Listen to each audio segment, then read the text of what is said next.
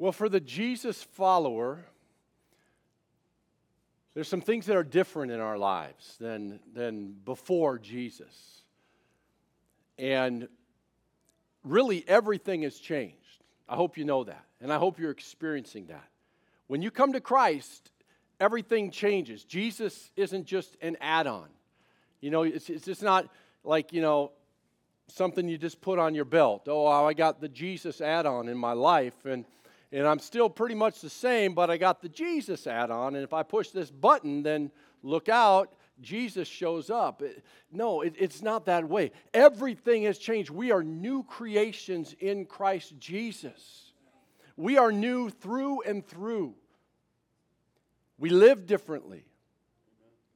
By God's grace, we start to act differently.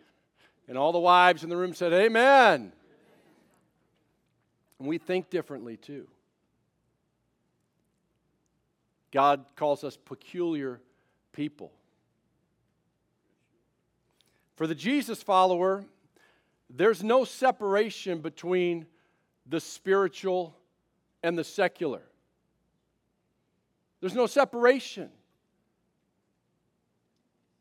We're not called to be bipolar in that way. I mean, really, we're not. In fact, for the believer, everything is spiritual. Everything in our lives relates to our relationship with Christ. Everything. We take Jesus everywhere, and we honor Jesus in everything. Just say everything. I take Him everywhere. Say that. Everywhere. I honor Him in everything. Amen. By the way, the notes are out on the Bible app, the YouVersion thing, if you need these. If you want to refer back to any of the things that you're going to see on the screen this morning. For the Jesus follower, there's no distinction between a public life and a private life. We're the same. We're new. And we're the same whether it's just in our prayer closet or out at work or in front of a crowd of people. In the church, outside, it doesn't matter. For the Jesus follower, there's no separation between church and state. In fact, we take Jesus even, I know this is crazy, we take Jesus even into the voting booth. Right? And we're called to take Jesus into the halls of Congress, into the school board meetings, into the town council meetings. There's no separation. There's no boundary for the kingdom of God. We pray, Jesus told us that thy kingdom come, God, thy will be done on earth as it is in heaven, except for this area of government. Because, we don't go there. I never read that. Not in this book. Not here. For the Jesus follower, there's no imaginary line that says, don't take God beyond this point. There just isn't. The world tells you that there is. The world has programmed us, beaten us, and continues to beat on our heads saying there is an imaginary line. Don't take Jesus across this line. Don't take your faith across this line. But this book right here doesn't mention an imaginary line. And if you live in this dumpster fire world, as it was stated on the announcements, then you understand that if there even was a line, you better take Jesus across that line. Because people on the other side of that line need Him. They need Him. We're going to take a short break from our study of Galatians. And the title of today's message is Nothing Off Limits. Amen. Subtitle is Voting Biblically. And I do a message somewhat like this about a month out from every national election. So every 2 years. This is the midterm election. So I do a message somewhat similar to this, because we need to be prepared and we need to know our role as the body of Christ as it relates to voting, as it relates to the direction of our nation. And if we don't talk about it in church, then do we ever talk about it? No, we got to talk about these things. This is real life, and God has something to say about real life. I hope you all know that. He has a lot to say about real life. Ballots are arriving soon, so let's talk about voting biblically. It's going to be an interesting sermon. Hold on tight. All right, some of you might need to white knuckle it even through some of this stuff, but just hold on, and we're going to always be going right here to what God has to say also, okay? That's the most important thing. That's the whole point of this, right? Amen. What does God have to say? In the early church, I'm going to set the backdrop here just a little bit to know why we talk about this kind of stuff. In the early church, there was a heresy that was already beginning to rise just a few years into the church. And this heresy was called Gnosticism. And the Gnostics would separate the spiritual and the physical world. The Gnostics believed that they can have one relationship with God. Here's my relationship with the Lord. Here's my prayer closet. Here's how I interact with God. And then here's my interaction and my life with the world. And they're really two separate things. And God understands that. And that's just how things are. That's what the Gnostics believed and they taught. That's a big part of their entire doctrine and theology, if you will. The Apostle Paul dealt with this heavily. If you read his 3 letters, 1st, 2nd, and 3rd John, he deals heavily with Gnosticism in those letters. So these are people who are saying, look, I have this amazing relationship with God, and what I do in the flesh doesn't affect that at all. I can live like the devil Monday through Saturday and show up on church on Sunday with a big smile on my face and my hands raised and Jesus is Lord and God's cool with that. Everything's all right. My relationship with God, no problem. And the Apostle John says, look, and he's speaking to people who are fallen for this heresy. He says, look, if we claim to be without sin, if you think what you were doing Monday through Saturday, if you think what you're doing outside of your prayer closet, if you think that God just doesn't care, doesn't notice, and it doesn't matter, and it's somehow unrelated to your relationship with the Lord, he says, if you claim to be without sin, we deceive ourselves, and the truth is not in us. Why did John write this? Again, because there were those in the church who were claiming that their sinful acts done in the flesh were not seen as sinful before the Lord because God only sees, He's only concerned with the spiritual realm. Now, isn't that convenient? But I think we still see the same heresy today.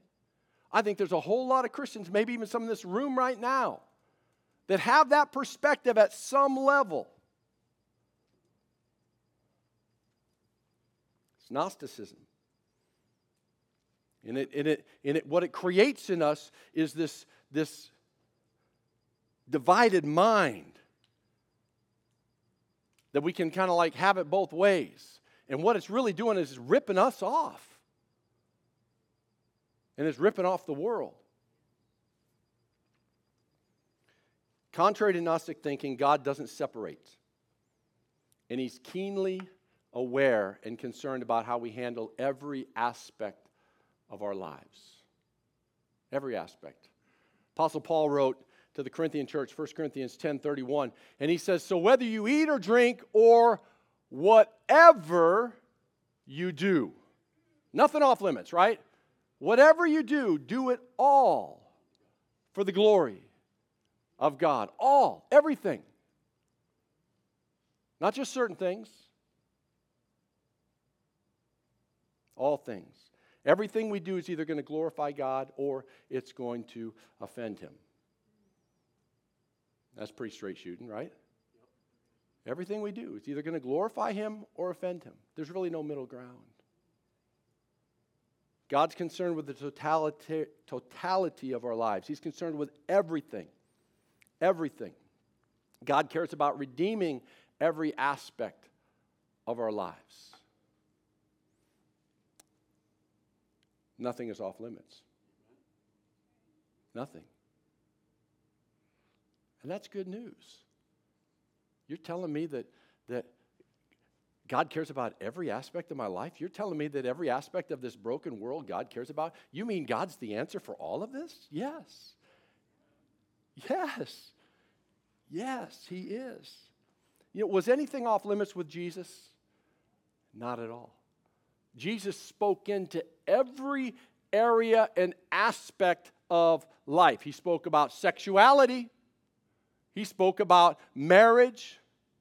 He talked about commerce and education. Of course, he talked about religion and the church. He talked about finances. He talked about family. He talked about racism, government. Jesus talked about everything. Nothing was off limits in the ministry of Christ. Nothing.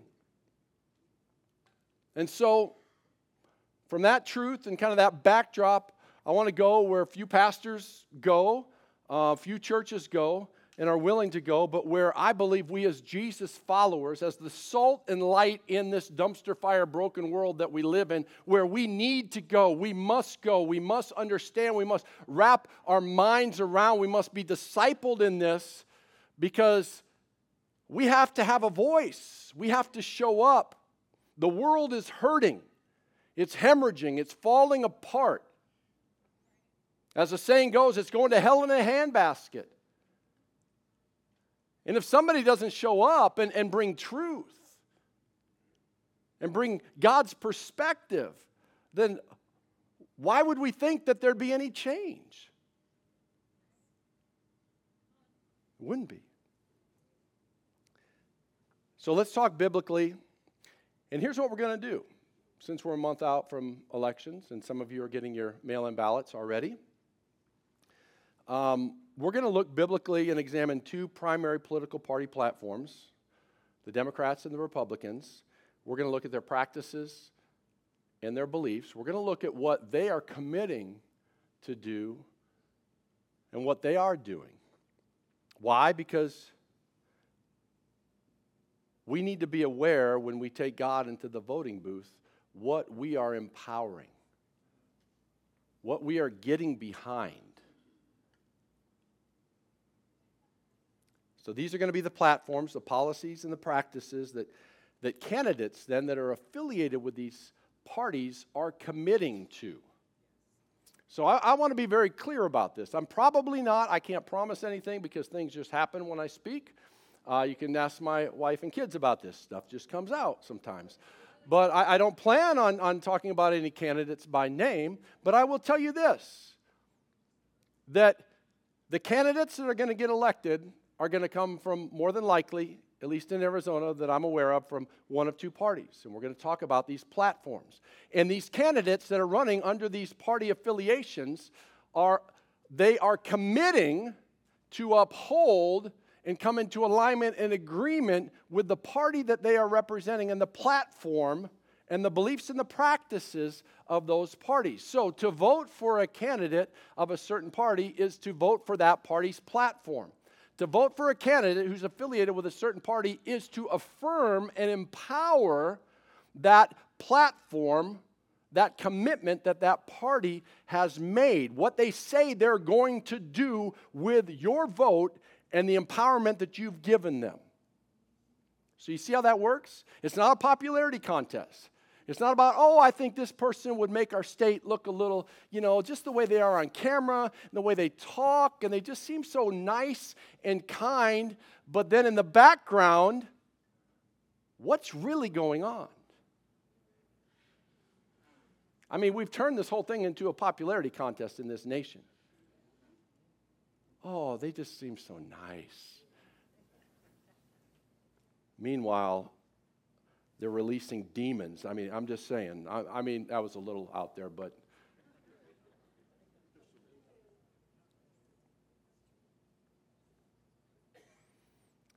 we empower action with our vote. If we vote for a candidate who supports abortion, then we empower abortion with our vote. And I hope you hear that. That's not a dramatic statement. That's just the facts. If we vote for a candidate or a party that supports abortion, we, with our vote, have just empowered abortion. That's just the way it is. That's how A representative republic works. That's how it works. So let's talk about this. This is real world. I'm going to talk to everybody here like adults. The media doesn't talk to you like adults. Most people out there don't talk to you like adults. They talk to you like consumers who they're trying to sway and move and get you to give them something. But let's just look at this like with our eyes wide open. So we're going to run through several issues. Issue number 1, sanctity of human life. Psalm 139, verses 13 through 16. Look, if we don't get this first issue right, people often would say to me and have said to me and still say to me, you're a one-issue guy. I'm like, I am not a one-issue guy. But there is an issue that if we cannot get past this one issue, then none of the other issues even matter. If we can't deal with the sanctity of human life, then what does any of the other stuff even matter? It doesn't matter. It's just foundational. Psalm 139, verse 13. For you, speaking of God, for you, God, created my inmost being. You knit me together in my mother's womb. I praise you because I'm fearfully and wonderfully made. Your works are wonderful. I know that full well. My frame was not hidden from you when I was made in the secret place. When I was woven together in the depths of the earth, your eyes saw my unformed body. All the days ordained for me were written in your book before one of them came to be. The sanctity, the preciousness of human life. The 7th commandment clearly states, you shall not murder. The Old English, thou shalt not murder. We're familiar with that. Pretty clear, pretty straightforward. Abortion is murder. We understand that now. We understood that back in 73 when they said it was okay and acted like everyone was confused and didn't understand that that was a baby in that womb. But now science has more than caught up to make it extremely obvious for anyone who cares to even do a simple Google search that abortion is murder. It's taking the life from its mother's womb. So let's go to the party platforms on this, and let's see what candidates are adhering to and coming into agreement with as it relates to the sanctity of human life. In their own words, Democrat platform. This is in their own words. Quote, we believe unequivocally, like the majority of Americans, I don't know about that, but they say so, like the majority of Americans, that every woman should be able to access high-quality reproductive health services, including safe and legal abortion. Every woman should be able to access abortion, is what they're saying. We will repeal the Title X domestic gag rule and restore federal funding for Planned Parenthood, which they've already done under Biden. Continues, and the Democrats, it says, we will fight to overturn federal and state laws that create barriers to reproductive health and rights. We will repeal the Hyde Amendment, which is barriers to using federal funds to pay for abortion, and we'll protect and codify the right to reproductive freedom. In other words, Democrats in black and white, in their platform, are saying, we want to make sure abortion is available for every and any woman. We're going to not only protect that right, but we're going to make sure that the federal government funds these abortions. Again, in their own words. Republican platform, in their own words.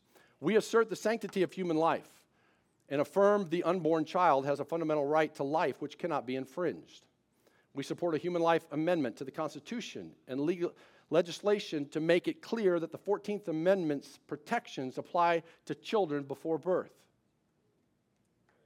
And they continue, the GOP platform also includes opposition to the use of public funds to perform or to promote abortion and the funding of organizations that provide or refer for abortions.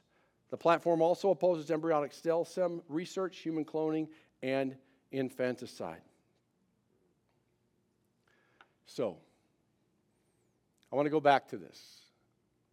Make no mistake, if we devalue human life in the womb at the beginning, we will continue to devalue human life throughout. And we see that in our nation. Human trafficking is going off the charts right now in this nation. Right here in our backyard in Arizona, it's a hot spot for that. The devaluing of human life. When we devalue it in the womb, then oh well, if it's not happening to me, out of sight, out of mind, whatever.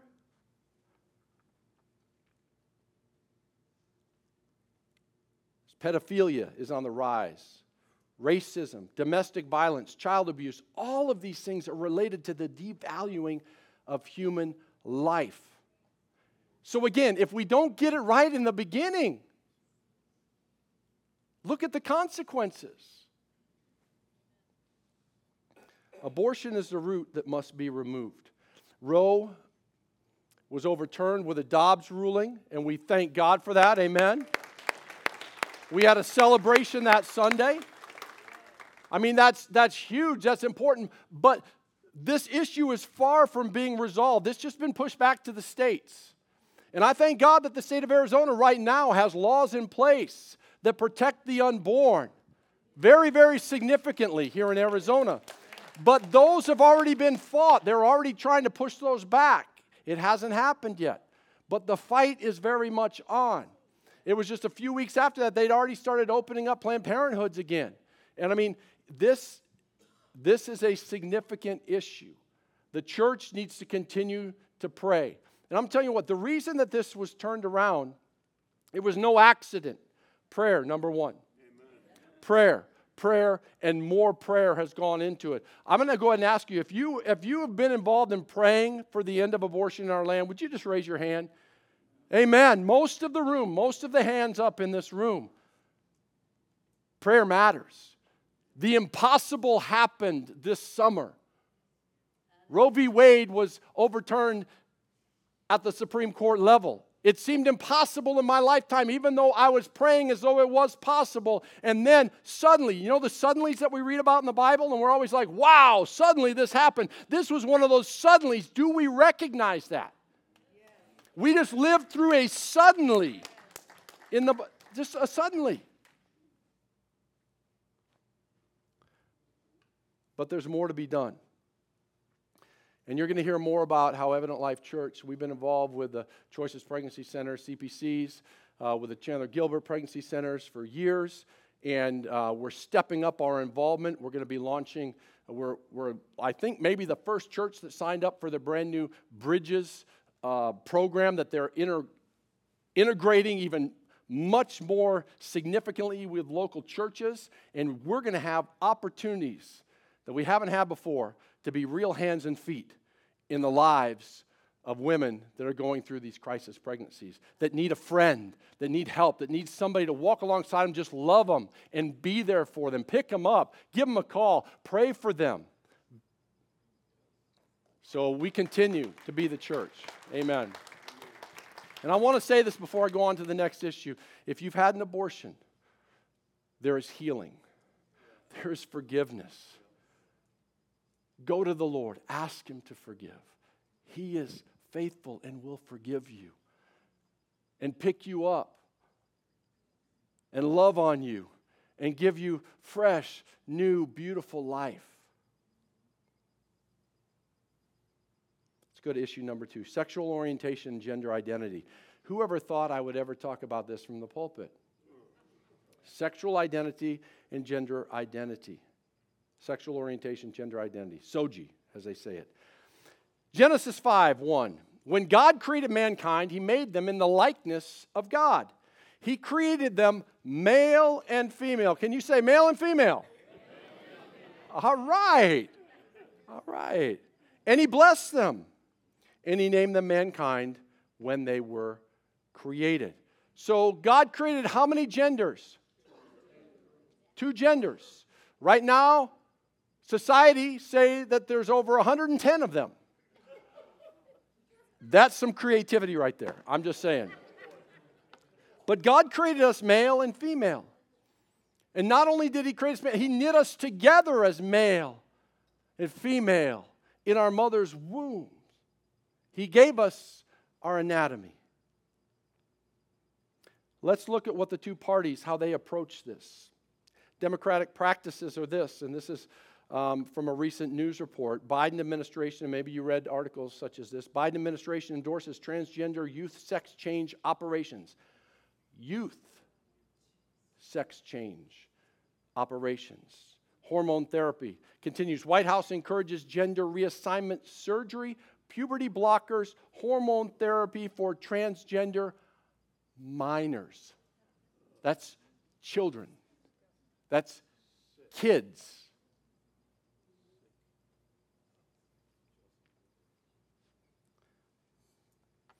I'm just going to say it this way because it's true, and we see it in the news always, day in and day out. Leadership of the Democratic Party wants to alter our children's sexual organs. They just do. They have a fixation on it right now. I mean, it's mind-boggling. It's mind-boggling. Furthermore, Democrat platform states this: Democrats will ban harmful conversion therapy practices. In other words, the Democrat Party platform, their goal is to ban churches, ban biblical counseling, to ban doctors and other professionals from actually helping walk people out of LGBTQ lifestyle and return to the gender that they were born as. So not only are they wanting to change people's gender, then they're prohibiting anybody from talking to them about actually returning to their original gender. This past Thursday, every Democrat in Congress voted to block legislation that would have required parental consent before a school can talk to your child about sexual orientation. I'm just saying, this is going on real time right now. It's going fast right now. That's why we're talking about this. We have to be aware of what's going on in the world that we live in. We're salt and light in the world right now. God has us on this planet right now for such a time as this. This is our time and our season. We're the church right now. The church of Acts was a church back then. We're the church right now. It's our watch. This is what's happening in our world. And there are kids that are paying the consequences of this. Kids. But they're not my kids. Don't ever think that way. No, they're not your kids, but they're kids. They're kids.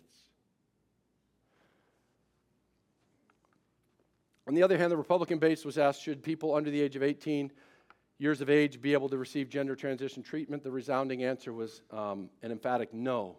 And then Rick Scott, the 2022 chairman of the National Republican Senatorial Committee, released this statement. And he just, pretty plain speaker, I guess. He said, facts are facts. The earth is round.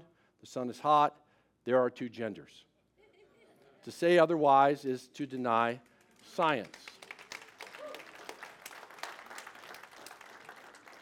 So the point is this: your vote will determine what's promoted in our culture. It will promote and empower what is happening to children in our nation today and tomorrow and the next day. You're going to empower one of these 2 approaches to gender with your vote. It's not a popularity contest. What we're talking about here is where the rubber meets the road. This is the real world. This isn't fantasy land that we see on television and social media. This is real world, real people, real consequences to our real actions or inaction. Issue number 3, critical race theory, also known as CRT. Critical race theory. We just had Stephen Davis here 2 Wednesdays ago, and he talked about critical race theory, did a great job, just kind of really gave us some ways that we can handle this and talk to other people about it. It was a great evening, and then we spent almost 30 minutes just praying for our nation and for our children and for our schools. See, CRT, critical race theory, is a Marxist ideology. It's a Marxist ideology and practice that categorizes every person as either oppressed, you're either oppressed or you're an oppressor. There's no middle ground. You are either oppressed or you're an oppressor. And you're oppressed or you're an oppressor based on 3 primary things: the color of your skin, your gender, or your sexual orientation. That's what categorizes you or makes you somebody who's oppressed or an oppressor. Not the contents of your character, as Martin Luther King Jr. talked about. No, not that. But just these external things. CRT teaches that America is fundamentally racist and to view every social interaction, every institution, and every person in terms of race.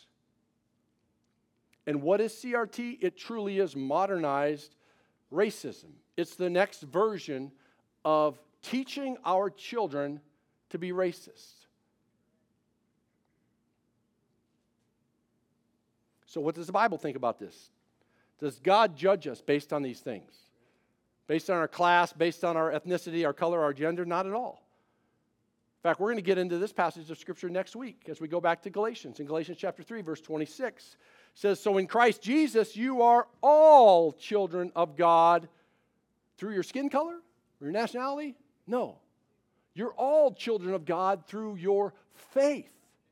For all who were baptized into Christ have clothed yourselves with Christ. There's neither Jew nor Gentile, neither slave nor free, nor is there male or female. You are all one in Christ Jesus. If you belong to Christ, then you're Abraham's seed and heirs according to the promise."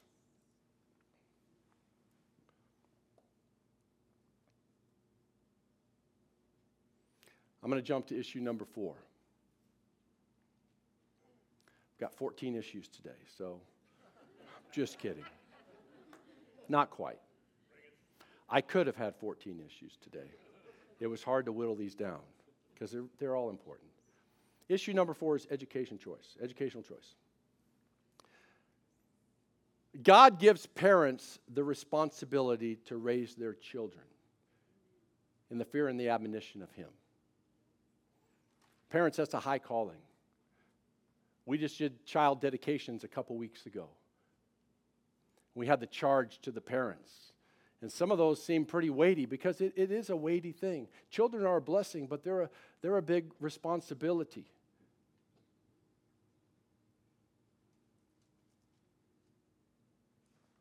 Proverbs 22:6 says, "Train up a child in the way he should go. Even when he is old, he will not depart from it." I want to say this, as I read the Bible, I've not found anywhere in the Bible where it tells God's people,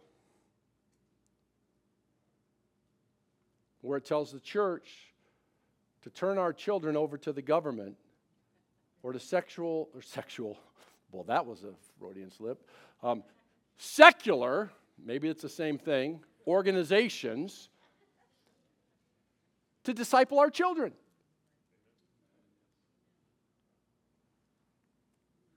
But there are those who, if it's up to them, will demand that we turn our children over to the government and to secular schools and organizations to train them in the way that they should go.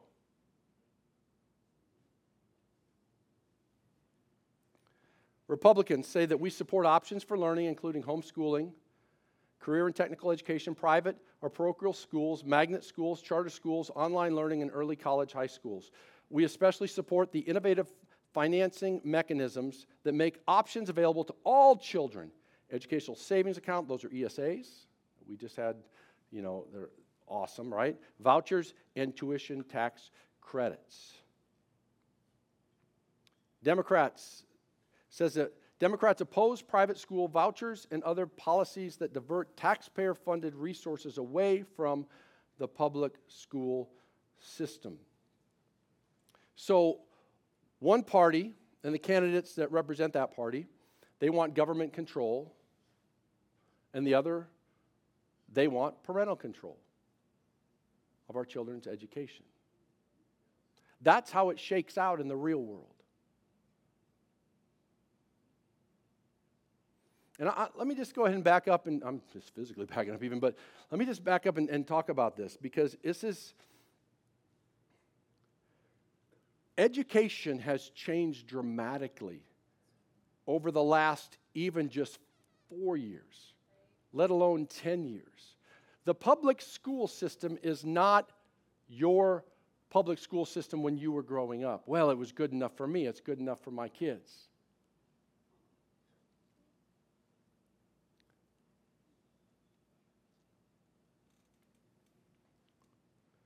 It's broken. It's become an indoctrination camp run by the NEA and other national organizations that are all about control and about pushing political and social experimental agendas on this nation that aren't very much concerned about your children's ability to read, write, do math, but are more concerned about your child coming into alignment with their ideology about what the world looks like, their worldview, if you will. And I'm not talking about individual teachers. I said this, I think, last week even. There are amazing Christian teachers in the public education system. We have a Christian man here that's running for the school board in Mesa. Christians willing to step up, to show up, and to be salt and light. And we need that, because without that, the public education system will continue to be, in my opinion, virtually off limits to people who want to raise their children in the fear and the admonition of the Lord, because it's at odds with how the Lord is calling us to raise our kids. It just is. I wish it wasn't that way, but it is. Arizona Department of Education, that's led right now by a Democrat by the name of Katie Hoffman, I believe is her name. What's Kathy? Kathy Hoffman. Katie Hobbs, Kathy Hoffman.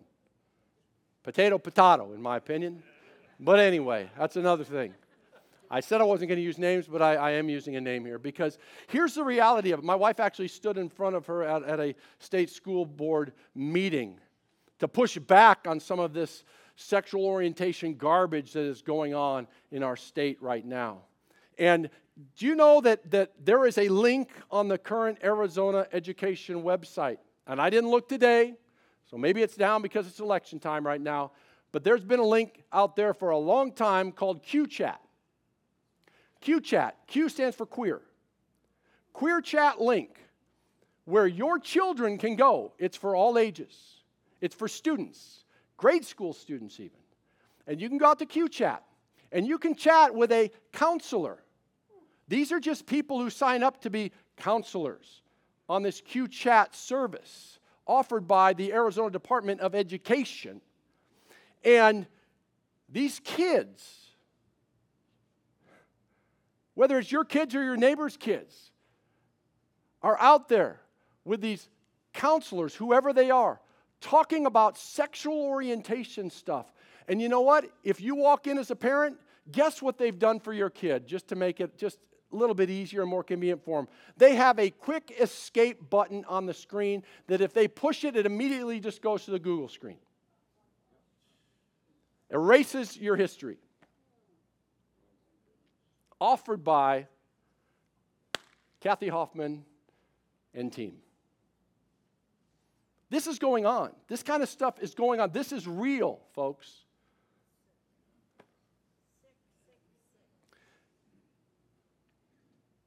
So why is a pastor talking about this? Because I think God cares about what's going on with the kids in this state and in this nation. I think God cares about those little kids. He says, bring the little children to me. He cares about them. He knit them together in their mother's womb. He didn't create them for this garbage to be groomed in this way by perverted adults with agendas and messed up ideology. He didn't create them for this. He created them fearfully and wonderfully. He made them to glorify Him, to know Him, and to enjoy Him forever. I mean, this is why they were created. Do you think we have a role in this as the church, as His representatives on this earth today? Do you think God's okay with the church just remaining silent and not talking about this stuff and sticking our head in the sand and going, la, la, la, we don't want to talk about this. Let's just talk about the gospel. And then when we get Jesus, we'll just keep Him here to ourselves in our own four walls and we'll let the rest of the world just go to hell? I mean, is this what it's all about? No. We got to talk about this stuff, though. Ephesians 5:11 have nothing to do with the fruitless deeds of darkness. Okay, that's part one. But then it goes on, but rather expose them. Expose them. Talk about them. Bring them in the light. Bring them in the light. Issue number 5, marriage and family.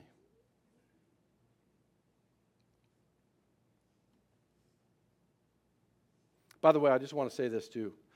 At this point, unless something has changed over the last 13 minutes, on a Sunday, which schools don't work on Sundays, but government public schools have removed God. There's no prayer, no Bible. That's their official policy.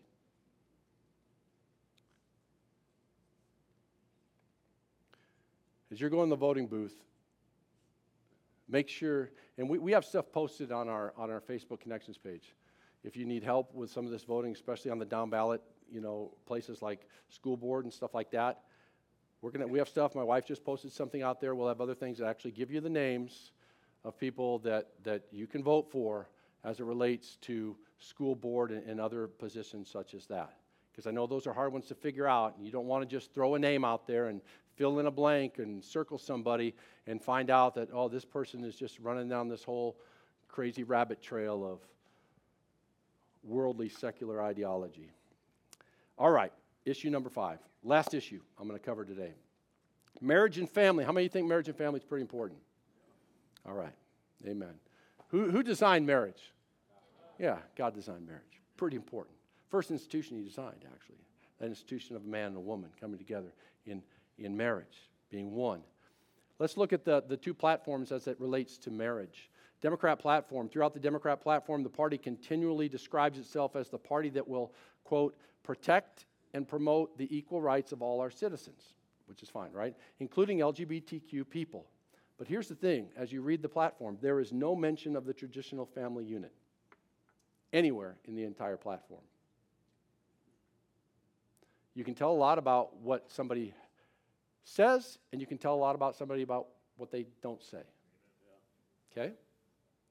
The Republican platform, quote, traditional marriage and family. Now, this is a quote from the platform. Traditional marriage and family based on marriage between one man and one woman is the foundation for a free society and has for millennia been entrusted with rearing children and instilling cultural values. We condemn the Supreme Court's ruling in the United States versus Windsor, which wrongly removed the ability of Congress to define marriage policy in federal law. In other words, they're against redefining marriage. Which, by the way, I want to make it very clear that man cannot redefine marriage. We can create laws that make it legal, to sin. We can do that kind of stuff. But God has defined marriage. He's defined it right here in His Word. Marriage is how God designed it to be.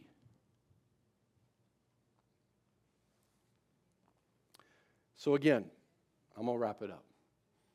These platforms, these policy, and these practices, they have the two primary political parties. And this is what these parties and the candidates that affiliate with these parties and are running under these party platforms have pledged to do.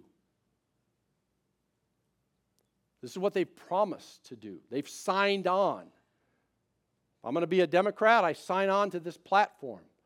I'm on board with this party and these party values and these party practices. Our vote for these candidates, for these parties, is going to empower what they're promising to do. I just want to underscore all this. We're not voting really for a person, we're definitely not voting for a personality. We are voting for policies. We're voting for what somebody's going to do with the power that they are given. That's what we're voting for. And a vote is empowering.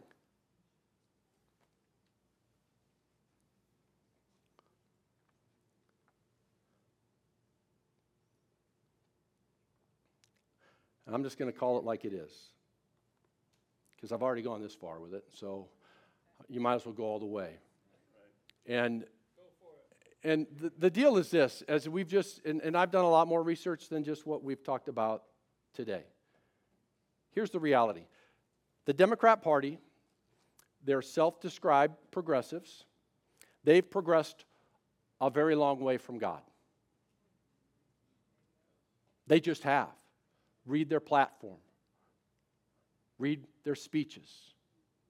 Listen to what they say and watch what they do.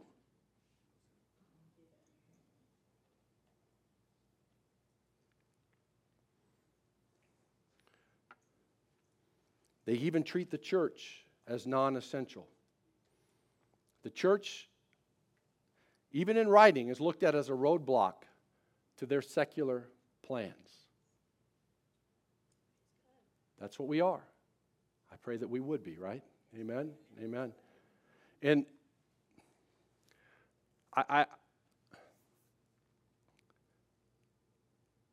So part of me wants to say, well, I feel sorry for my friends who've been Democrats because your party has left you.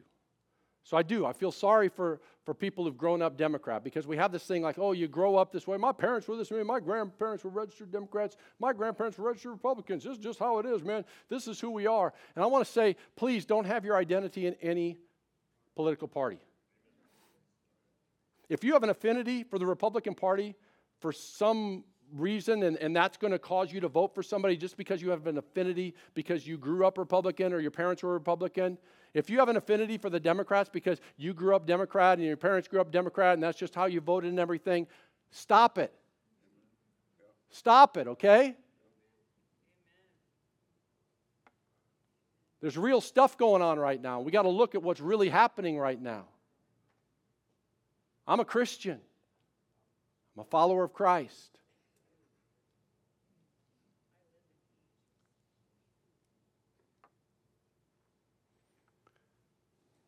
But it's no accident that the Democrats are where they are with their platform. It's a natural extension of their ideologies. And they've been decisive and purposeful in distancing themselves and this nation from God. And I'm not just spinning something here. I'm just talking from the facts. In the 2020 convention, the 2020 Democrat convention, they purposefully removed in the Pledge of Allegiance the term under God. It was noticeably absent from their official Pledge of Allegiance in their convention. Not to mention reading their platform and other writing and other speeches as it relates to the place God plays in this nation. It is what it is. It is what it is. And I don't want you to hear what I'm not saying, and I know I say that often because it's easy just to hear certain things and twist certain things. We talked about, twisting words and all of that and meanings last week when we were in Galatians 3. I'm not saying the Republican Party is perfect. I'm not saying that at all. I want to kick him in the butt sometimes. Slap him upside one down the other. Sometimes I'm just like, I cannot believe it. I'm not saying the Republicans got it all together, that they're all that, Not at all. I'm not even here to support the Republican Party, but I'm here to clearly call things as they are. I mean, we just got to call things, it is what it is, right? It is what it is, as they say, right? It is. The Democrat platform and practices have infected this nation with all kinds of disturbing philosophies. And if the shoe was on the other foot, if it was on the Republican foot, I'd be calling them out in a heartbeat. I'd be calling them out. We'd be reading what they have to say, and we'd be going, can you believe that? Unbelievable. That's what the Republicans have in their platform? Unbelievable. We need to shine a light on that. This isn't about whether you're red or blue. This isn't about whether you've got an R next to your name or a D next to your name. This is just about what's right and wrong. This is about what's righteous and what's evil. This is about light and dark. This is what we're dealing with. Your vote in November is going to be a picture of what you truly believe. It will be. It will represent who you are and where your heart is before the Lord. You're like, wait a minute, that's not what does that. Christ in me does that. Yes.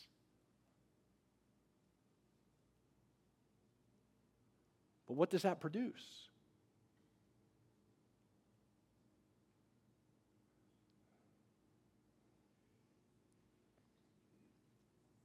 You can't separate your vote from your spiritual condition. You can't be double-minded. You can't be.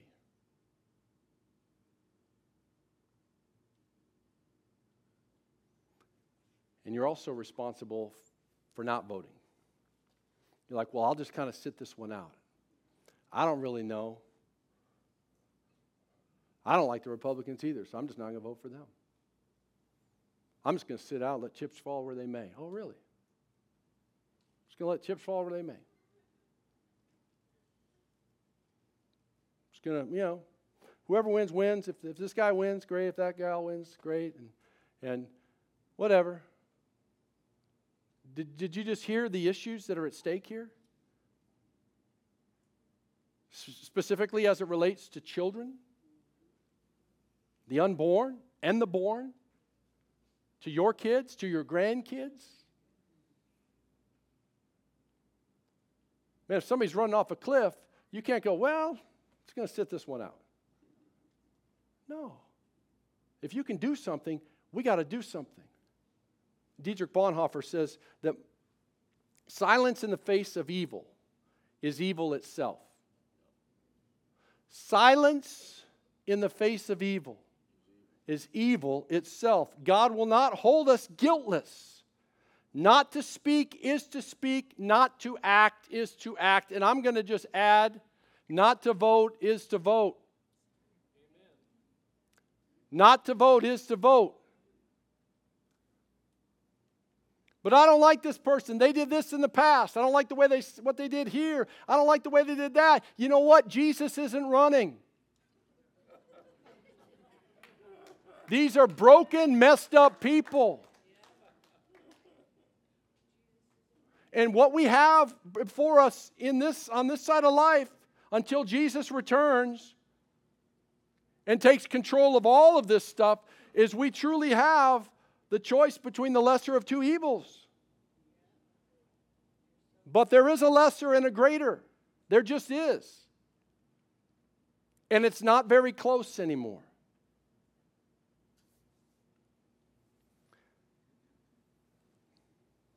But I want to end with this.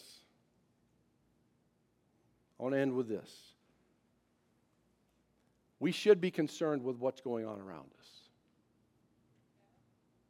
We have to be. We should be concerned with the condition of our education system. We should be concerned about what's happening as it relates to abortion. We should be concerned with the condition of the perversion that's happening in our culture around us today. We should be very concerned about all that. But there is one thing that remains. Jesus is on the throne. And He never changes. He never changes. Our hope is not in our government. Our hope is not in a political party. Our hope is not in and never will be in a candidate. They are not our Savior. They didn't turn around this nation from that whole Roe v. Wade thing. Now the Lord did. And He used man and He used women to do that. He used men and women to do that. But it is God who can turn things around. When man gets involved, we make it worse. We go from bad to worse. Our hope has always been and always will be in Christ alone. Can I get a bigger amen to that? Amen. So let's stand up. I want to ask you to stand up. And here's how we're going to end. Thank you. All right, thanks, Joe. Here's how we're going to end. We're going to end by singing this short but very powerful statement about where our hope lies. Pastor Tim.